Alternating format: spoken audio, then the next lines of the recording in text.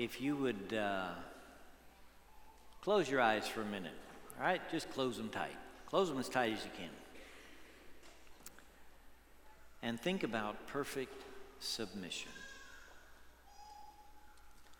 All is at rest.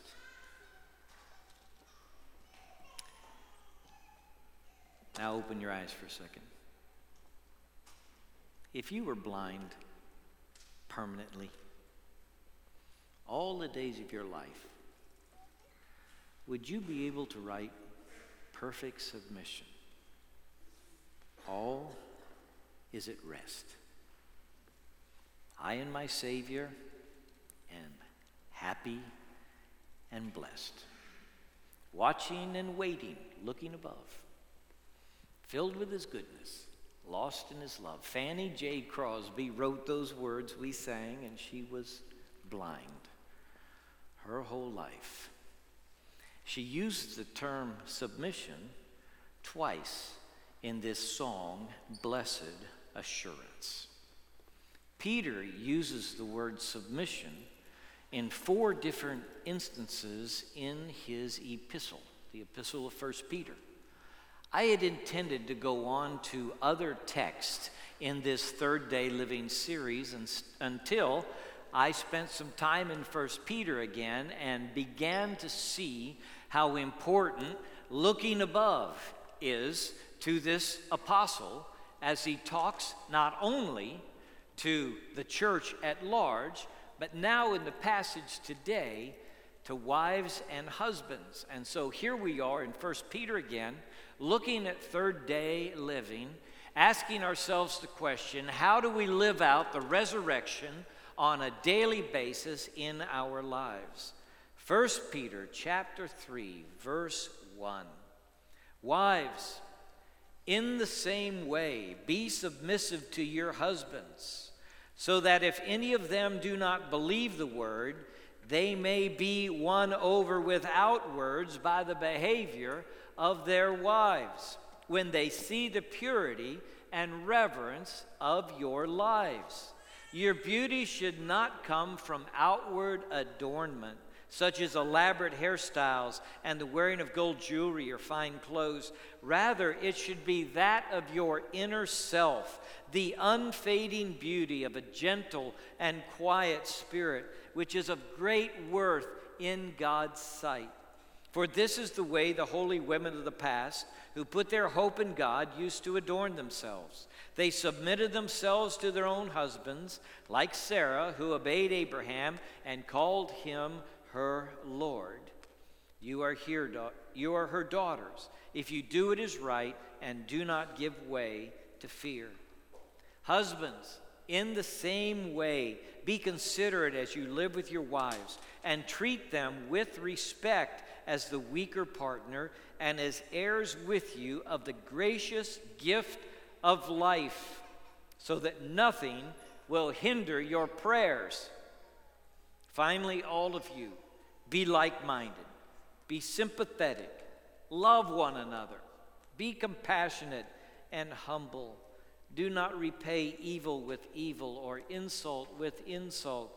On the contrary, repay evil with blessing, because to this you were called, so that you may inherit a blessing.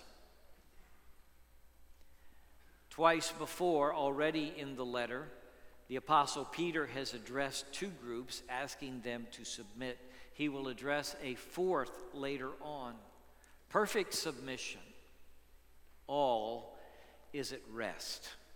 Often the key to rest in heart is submission. At some point, Fanny J. Crosby said, Lord, you are sovereign God. I trust in your sovereignty.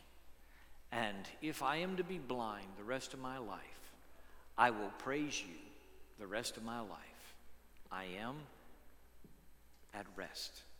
I don't know what restrictions you feel might be on your life, but this text is for you.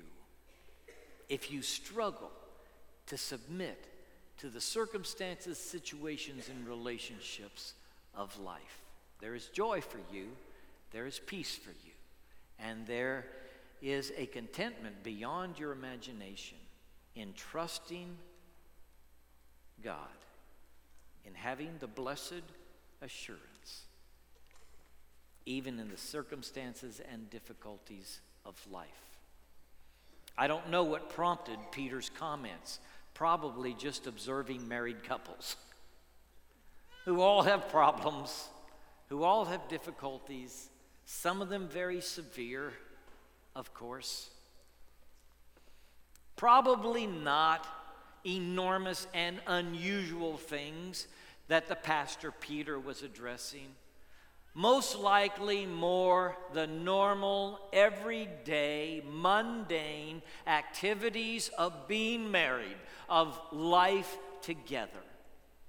That's how I interpret his comments about respect and gentleness, a quiet spirit. It's the ordinary things, the everyday things, that so often become barriers to a great marriage, a great friendship, great relationships. I was a young pastor when a couple came to see me. They had 5 children. They'd been married 30 years. She had a complaint. He showed me the reams of handwritten paper. He had tried to explain himself in detail in his writing. She was not satisfied. One of the main sticking points is how he lost his gentlemanly ways with her. She said, my husband was Johnny on the spot when we dated. He got every door for me. I'm not telling you you got every door for her, okay? That's not the lesson of the story. But he did. He ran ahead to get every door. For years now, though, he had not done so. He charged ahead and she trailed behind. One day they came to a store. She was trailing behind as usual. And her husband saw a lady he did not know coming to the store. So he took several quick steps forward and opened the door for her and followed in behind her, leaving his wife behind to manage the door herself. You say, a small matter. And I would say, reams of paper could not explain why this husband had stopped being the gentleman he used to be. Married couples take each other for granted. These important relationships of life with children and parents and friends, you can take them for granted if you're not careful. Peter wants to connect our regular behavior, how we behave in the marriage, with the resurrection of Jesus and the powerful good news that it brings. He wants us to behave on a daily basis like we really believe Jesus is Lord. My mother used to say to me over and over again, David, let patience have her perfect work. She had detected this flaw in me. I'm still working on. Let patience have her perfect work, because I was impatient as a boy, and I still have that in me. And the thing that my mother was doing is connecting my current behavior, and sometimes frantic behavior, certainly impatient behavior, to the sovereignty of God and His providence. Because the promise from James chapter 4, 1:4 is, let patience have her perfect work so you can get the crown of life one day. You're supposed to be looking above, okay? Expecting what is to come, preparing for your grand future. And this frantic behavior where you sacrifice and bruise relationships isn't helpful to that. I want to talk to you a little bit about resurrection living in the most intimate relationships of life. And the first thing I want to say is your conduct is important. Win others by conduct. It's a surprising word, actually. Peter is talking to wives who had unbelieving husbands, and they were in the church and they wanted to know what to do and how they could convey the gospel to them. And Peter says that these husbands may be won over without words by the behavior of their wives. Who would have thought behavior was so big in believing that Jesus rose from the dead? Yet when you think about it, the eyewitnesses like Peter and James and John, their behavior was transformed by the resurrection.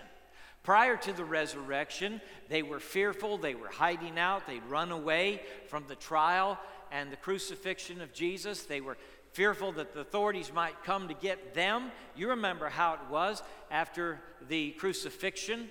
And now we've got these bold people in the marketplace, in the temple, and they're preaching boldly the resurrection of Jesus. The authorities might be looking for them, and yet they seem to be fearless in their proclamation. Had the disciples, after the resurrection of Jesus, been sullen, uncertain, and uncommitted, we would not have reacted the same way to their testimony that Jesus is risen from the dead. But because these eyewitnesses' behavior was transformed, they looked at him, they realized, these are the guys. They ran away from the trial. These are these Galileans. Unschooled, uneducated, look at them. Look at the boldness with which they are presenting the word. And so they took note of them, that they'd been with Jesus, took note of their boldness, and it influenced them in regard to what they were saying. That is, Jesus has risen from the dead, and we've seen him alive. Now, maybe that only pertains to the first generation. Only the eyewitnesses had to have a behavior change. And for the rest of us, it's just the intellectual argumentation of it. If I could just convince you intellectually that Jesus rose from the dead, you'll become a Christian and we'll all go to church happily together. But the Bible connects the testimony that I bear and my conduct, even in the second, third, and subsequent generations of believers. It is incumbent on the second generation of believers to act out in practical ways that Jesus is Lord and he has risen from the dead. And it is important for every generation to do it, including yours. The fact is, if you confess to your parents or your spouse that you believe in the resurrection of Jesus, that a dead man came out of the grave, if you actually confess that, they are not going to immediately say, oh, well, I'll believe it too. Far more likely that having made the confession, your loved one, your dear friend, is going to watch you and see if your conduct conforms to your confession.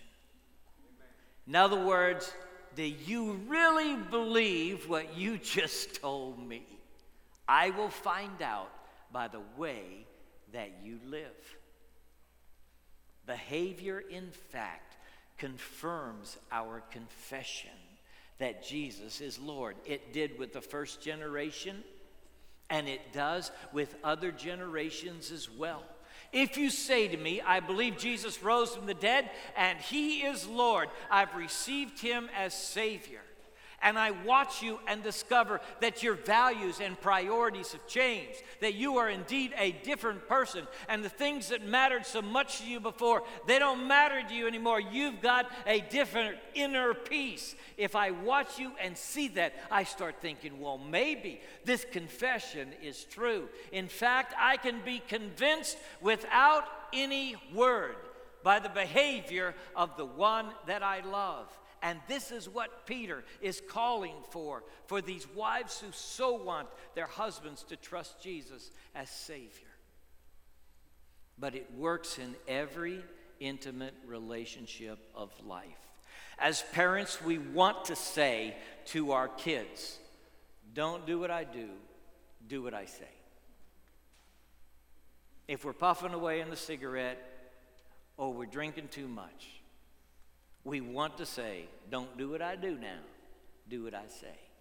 We know it is vacuous, it is empty, it is ridiculous, in fact, for us to assume that our behavior can be overridden by this simple instruction. Your children are going to do what you do, my friend, no matter how you insist otherwise.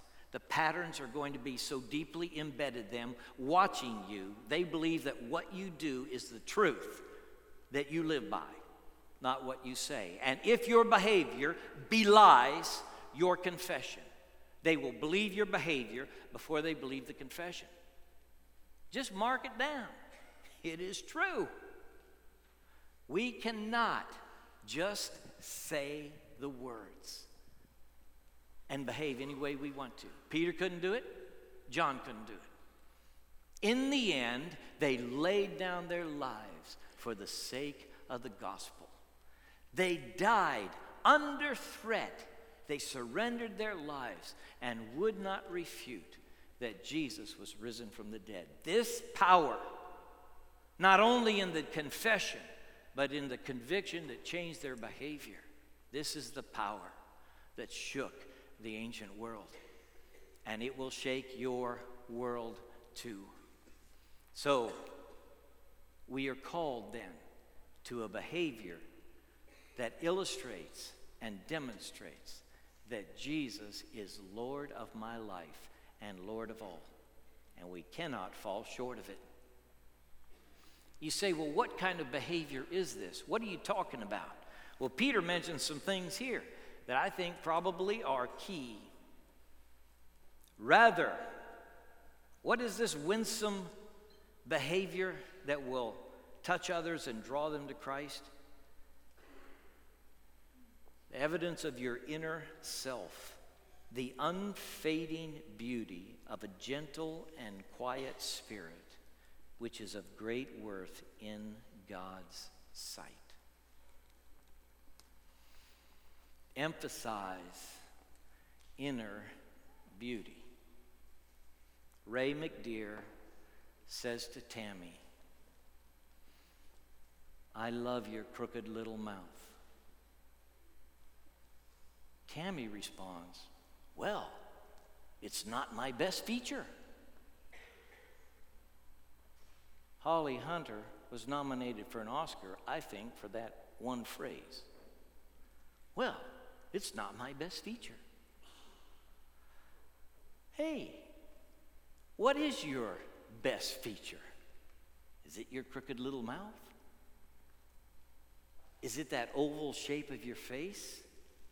Is it those high cheekbones that you have? Is it that six-pack ab?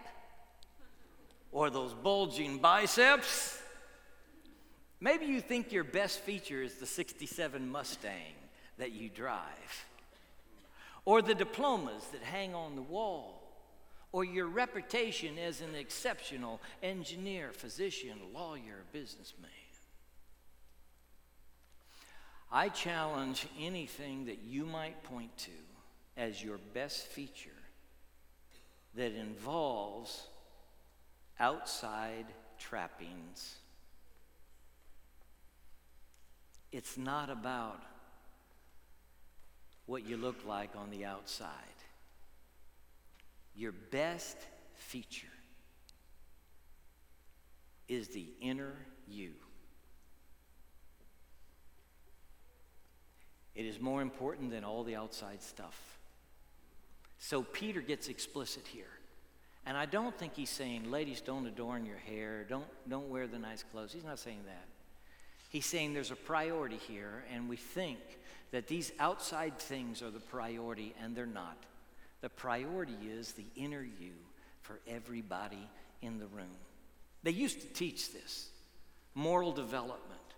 what kind of person you are becoming.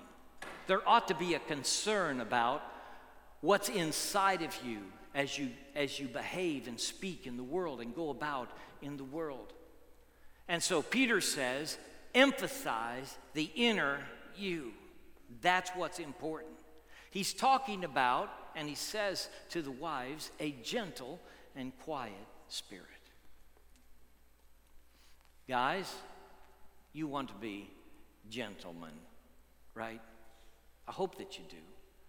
I hope you don't think that rude, crude behavior that may get a laugh at a party works 24/7 with wife and kids. Is that the real you? You want to be a gentleman. You say, I'm not sure how to be a gentleman, what the protocol is. I think it's very simple. Love your neighbor as yourself. Love your wife like Christ loved the church. You need a shorthand rule inside your brain that will come forward when you have the opportunity to bless somebody. You see somebody in need, you see an opportunity to step up and demonstrate kindness and love, and you need something that triggers you in your mind so that you step forward. So you're not always going, man, I wish I had.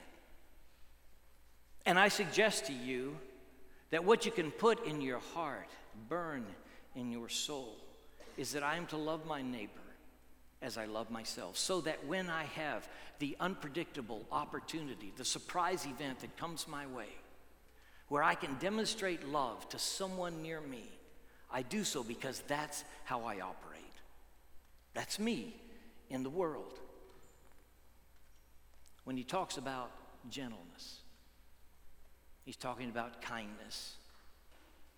I wish we would practice fundamental Christianity in our marriages first. I wish we'd stop opening the doors for strangers when we don't do it for the people we say we love. I wish kindness and other-centeredness and caring and respect would happen in a marriage first, before it happens outside in other places. We treat so often with more respect and honor and kindness people we don't even know.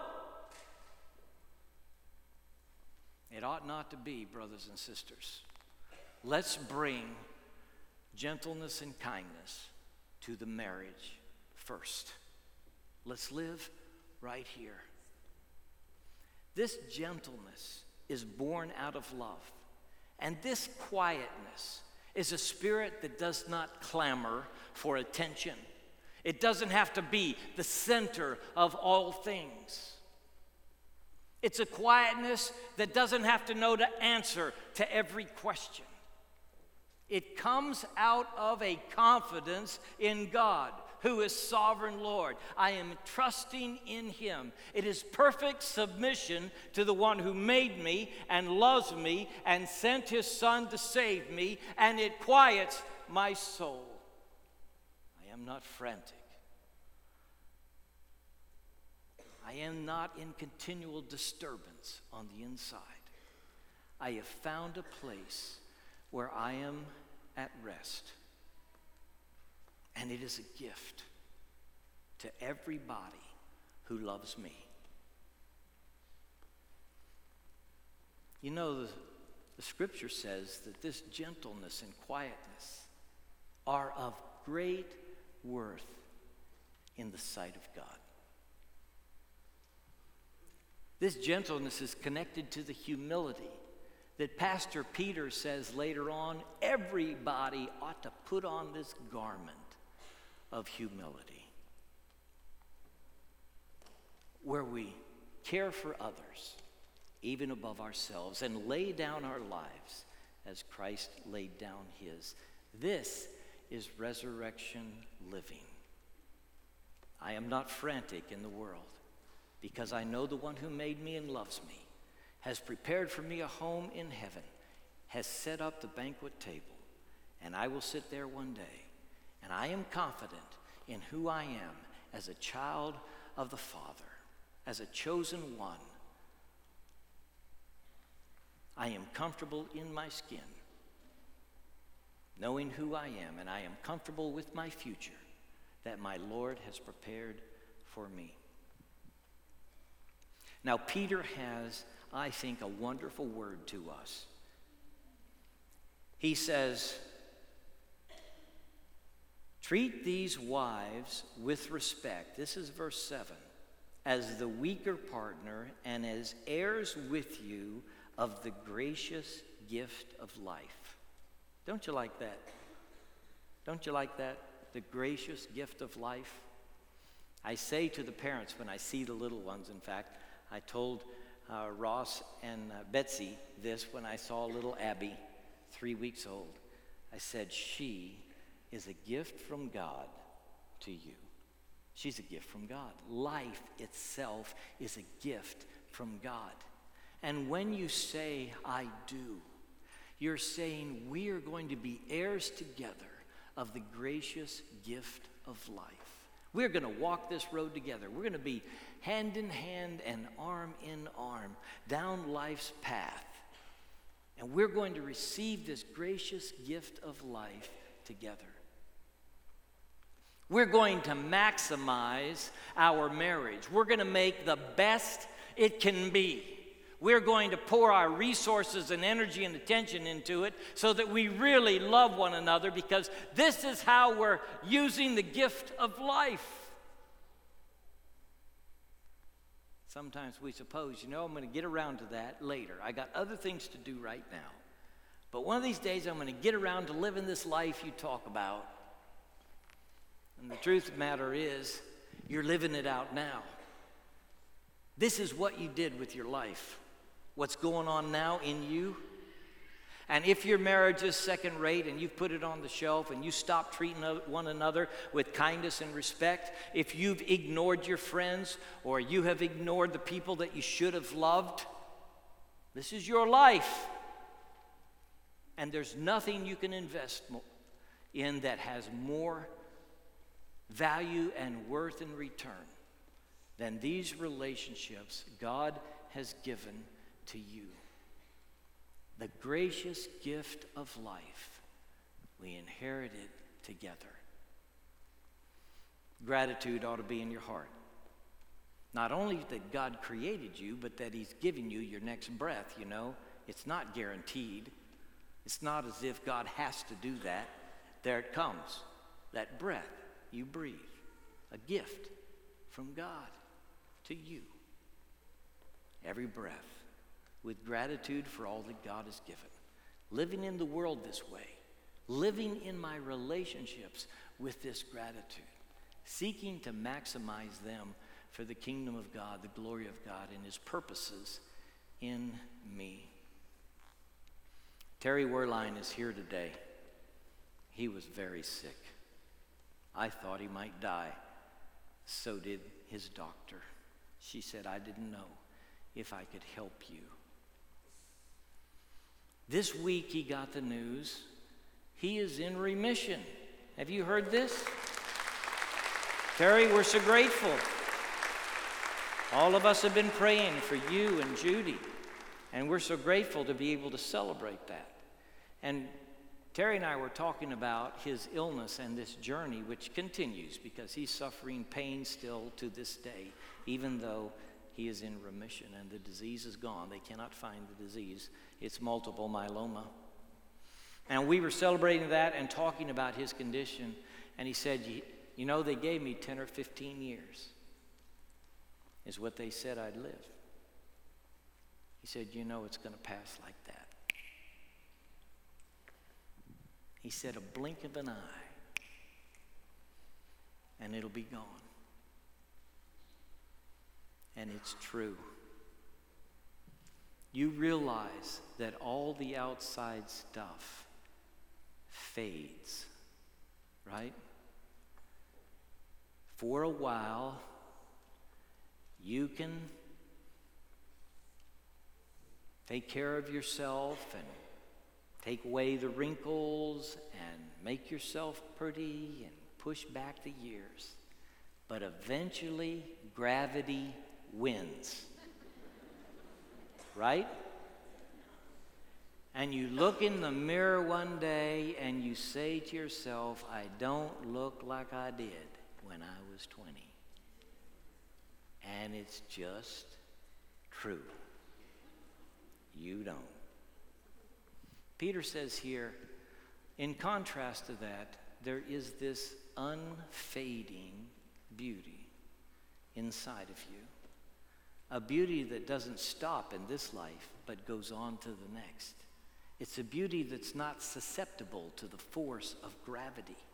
And God intends to preserve the beauty that's going on inside of you in the resurrection, in the next life, so that when I see you in heaven, those qualities of character that you develop through the Holy Spirit in your life are evident in that spiritual body you've got. See, I think God permanently brings those into eternity, these things that he's doing in us.